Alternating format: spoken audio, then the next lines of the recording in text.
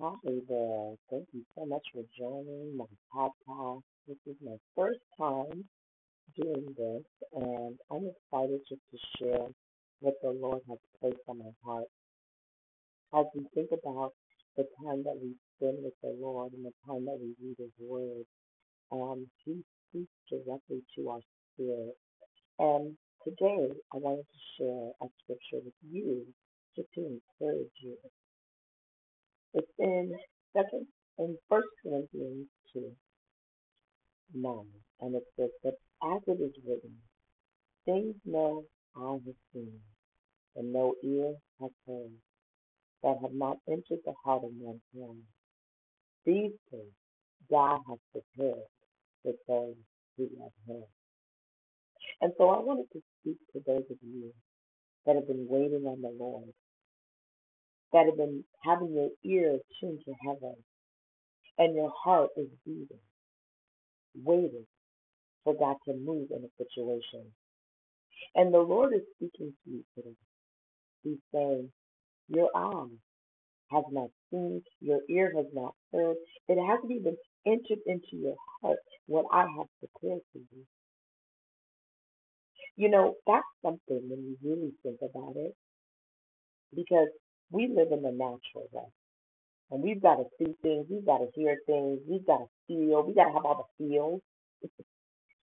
But God is letting you know that even though you don't see it, even though you don't hear it, even if you don't have all the feels, I'm right there. You know, one of the words that I love about God, a description of his character is that he's omnipresent. He's omnipresent. He's always there. And so we want to remind you today, he's always there. You may not see me, he says. You may not hear me. You may not even feel me. But I want you to know I'm preparing something great for you. Why? Because you love me and I love you. The love of God transcends all understanding. He loves you. And so be encouraged. Be encouraged that the God who created the heavens and earth, the God that put everything in its way, your creator, he loves you. So although you don't see, although you don't hear it, you may not feel it, he's right there with you.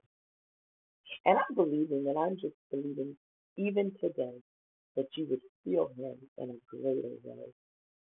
That your heart, your mind, your spirit would feel him. That he would draw close to you, draw close to you in such a deeper way. Holy Spirit, we just ask you to come in and touch every person's heart. And even if there's those that are listening today that have never experienced you, have never even said yes to you, I just extend an invitation for you to say yes to God.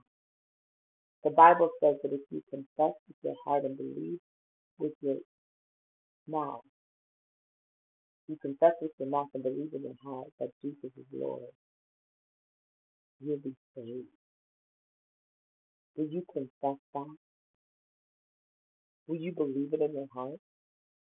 It's a simple prayer by saying, Lord Jesus, come into my heart, be Lord of my life. Take residence in my life. You now have all the control. Forgive me for my sins. Wash me clean. Now I am yours.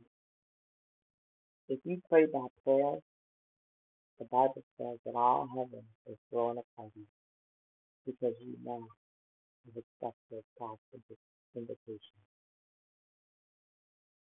God bless you, and I will talk to you again.